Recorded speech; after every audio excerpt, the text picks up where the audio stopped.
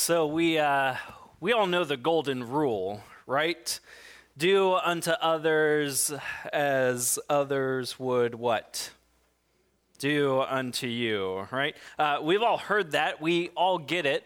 But with any rule, the golden rule, with any rule really, you can always find a loophole. You can always interpret a rule to fit your own kind of freedom and your own autonomy. And so some interpretations of the golden rule, some taintings of the golden rule might sound kind of like this. Do unto others as they have done unto you. Do unto others as they deserve to be done unto. I like this one. I go to this one. This is my default often. Do unto others as your mood would have you do. Yeah, wife knows about that. Do unto others to get them to do unto you.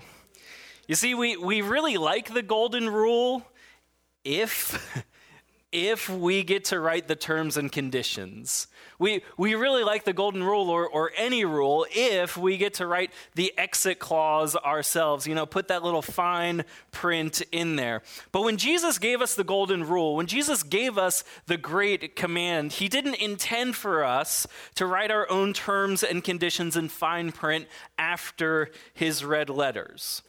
But it didn't take us that long to do so as a church.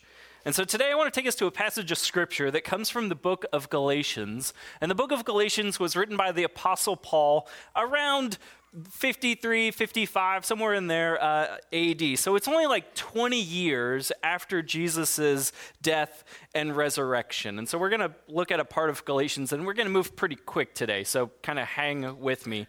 But just a little bit on Galatians. So Paul wrote this letter to a group of churches in Galatia, and people within this church were newly Jewish Christians, meaning that they were raised Jewish, but they had accepted Jesus as the long-awaited Messiah. He is the Christ, and they profess that he was their Lord and Savior. So you have that group within the church, and you also have non-Jewish or pagan Christians within this church as well. So they have nothing to do with Judaism before coming to this church. So you have these two groups within the church. And so the question came, okay, Jesus was Jewish. We all know that. But also Jesus came for everyone. And so now what do we do with the Jewish rules? Now what do we do with the Ten Commandments? Now what do we do with all the laws and dietary restrictions and all of that? And so here's just a part of Paul's response to that question. This comes from Galatians chapter 5, beginning with verse 13. Paul says this. He says, "You, my brothers and sisters, were called to be free." But keep in mind, this isn't like college freshman freedom, okay? This isn't like the freedom you have when you get the car keys for the first time and you don't have a parent sitting in the passenger seat next to you. This isn't freedom from, Paul is saying. This is freedom for. He goes on and he says next. He says, "You, my brothers and sisters, are called to be free. Do not use your freedom to indulge the flesh." Or another word for flesh is like selfish desires. Don't use your freedom to indulge your own selfish desires, but rather serve one another humbly in love. That in other words, now that you are free from the law, now that you don't have to follow the law, instead now rather you get to willingly follow the law, which means you get to willingly, of your own desire and volition, move towards people in service. It's no longer a have to, but it's now a get to. Now that you are free, I want you to look for opportunities to serve, not because you have to, but because you get to. That you have this freedom. You have this freedom to make a difference in someone's life. You have this freedom to make a difference in the community. You have this freedom to change the record. You have this freedom to use the gifts that God has given you to serve one another.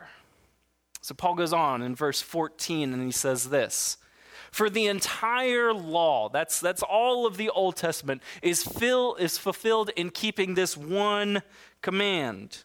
Love your neighbor as yourself. And then he says something that's kind of interesting here, and it seems out of place, but follow with me. He says, if you bite and devour each other, watch out or you will be destroyed by each other. That if you don't humbly serve each other in love, then you're going to indulge the selfish desires that each and every one of us have. And if you allow those selfish desires, those appetites for your own selfish ego and all of that to grow and grow, then eventually you're going to turn on each other and start to devour each other, jockeying for the top. And here's the thing. That if you continue to serve only yourself, then eventually you will be all by yourself.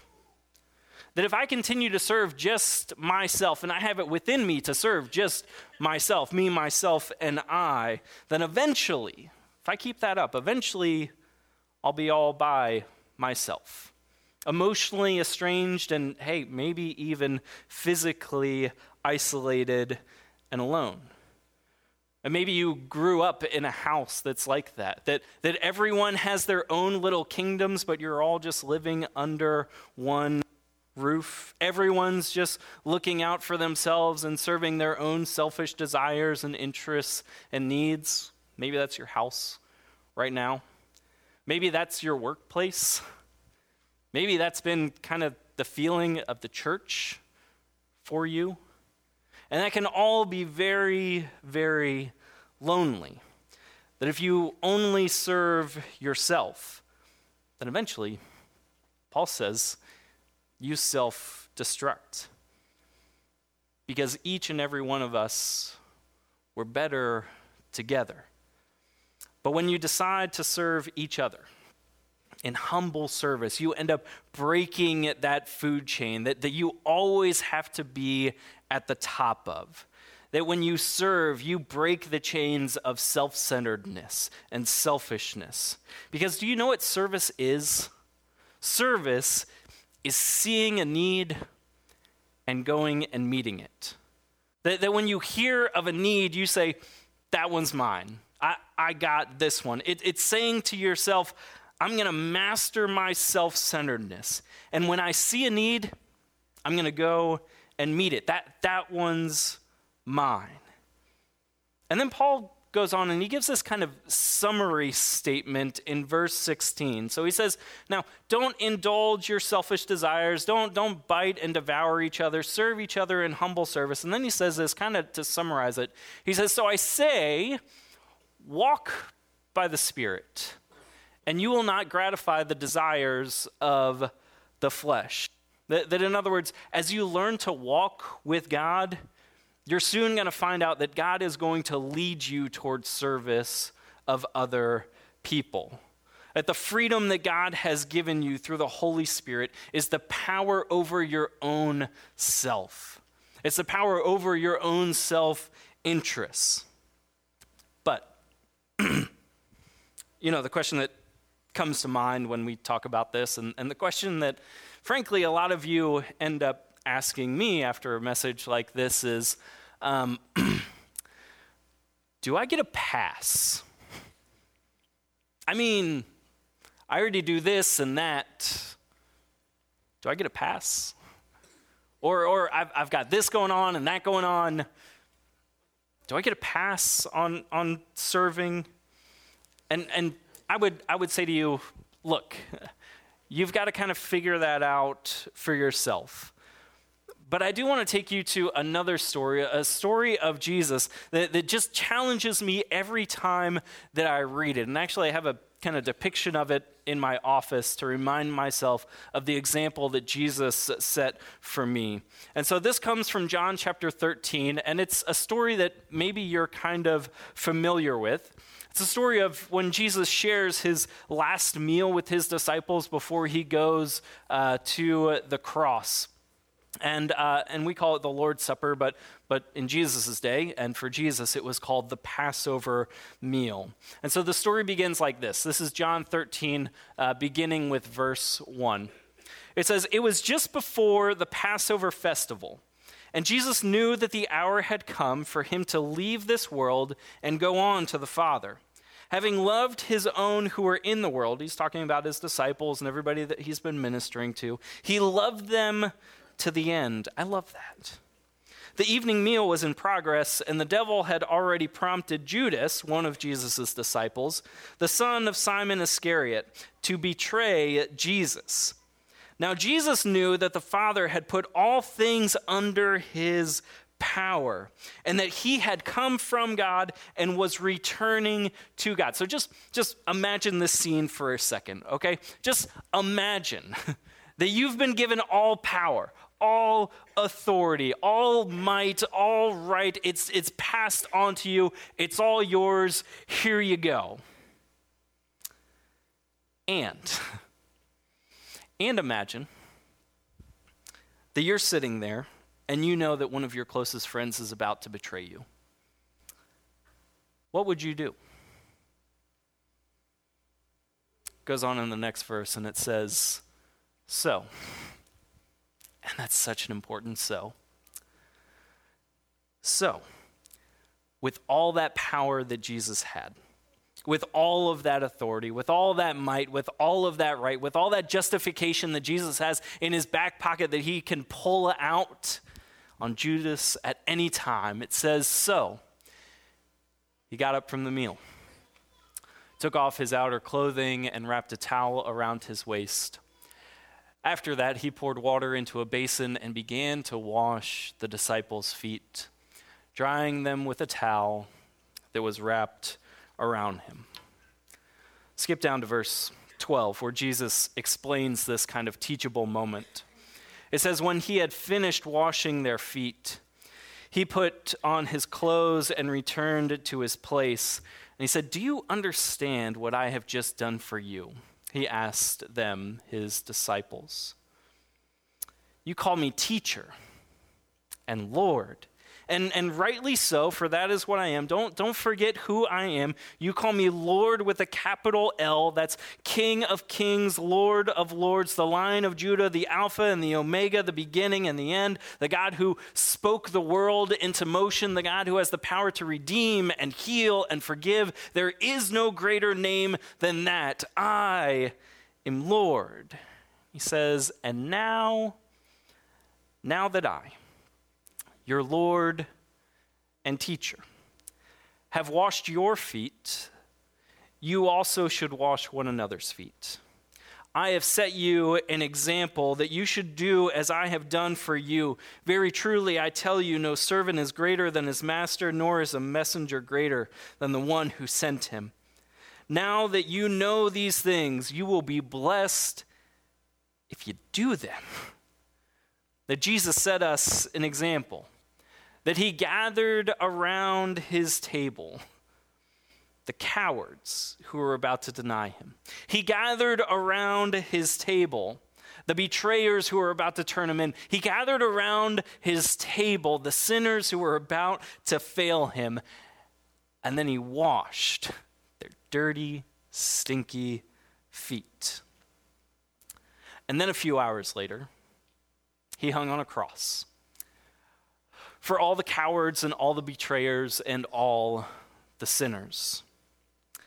See, when nobody was willing to do a servant's job and wash dirty, stinky feet, Jesus took up the towel and the basin. And so the question that we need to ask ourselves as followers of Jesus is, where is there a need? How can I meet it? Where is there a need? And And how can I meet it? You see, Jesus, in his position of authority and in his position of power, all that God had given him, he saw a need and he met it. That nobody else was willing to do the job. Nobody else was willing to do the job of a servant, because that's something for somebody who's less than me. That's a job for a servant. But Jesus, with all of his power and all of his authority, just saw dirty feet and said, that one's mine. I got this. And then look at what he says after the meal. This is verse 34. He says, a new command I give you. And that word new here doesn't mean like new. It means like new as unique or unexpected. So here's this new, unexpected, unique command that I give you. You remember the 10 commandments? Well, here's the 11th one, but it's kind of the first one. He says, a new command I give you, love one another. As I have loved you, so you must love one another, just as I have loved you. And when Jesus said this, the disciples knew exactly what he was talking about, or at least the half of it, because they had just seen him down on his hands and knees washing their dirty, stinky feet.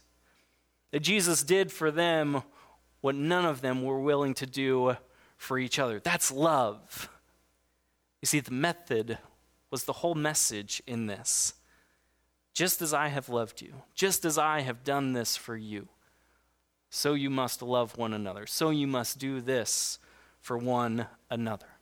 And you know, the context of this is important here, because this is just Jesus and his closest disciples, the original 12 apostles here. There's no crowds, there's no masses. This is not a public service announcement that Jesus is giving to everyone. This is a private service announcement that Jesus is giving to his closest friends, who are eventually going to be his church.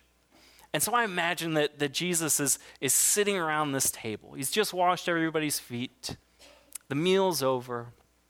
And he says, love one another just as I have loved you. And I imagine he's thinking like, so Peter, listen up. I know that you still have a bad attitude about Matthew because he's a tax collector, and you're holding a grudge against me because I brought a tax collector on board with our little posse. Is that right, Peter? Well, Peter, love him. Just as I have loved you. And Peter, you know there's been some times where you've been hard to love. And Nathaniel, you remember what you said about my hometown and my mama, that nothing good can come from Nazareth? You remember that, Nathaniel? Yeah, sort of. And Nathaniel, do you remember that even in spite of that, I invited you to come and follow me and be my disciple? Yes, Jesus. And so, Nathaniel, I want you to show that same love and that same hospitality and that same inclusion to everyone around this table and everyone that you meet. Don't you dare. Don't you dare try to love people the way that you think they deserve to be loved.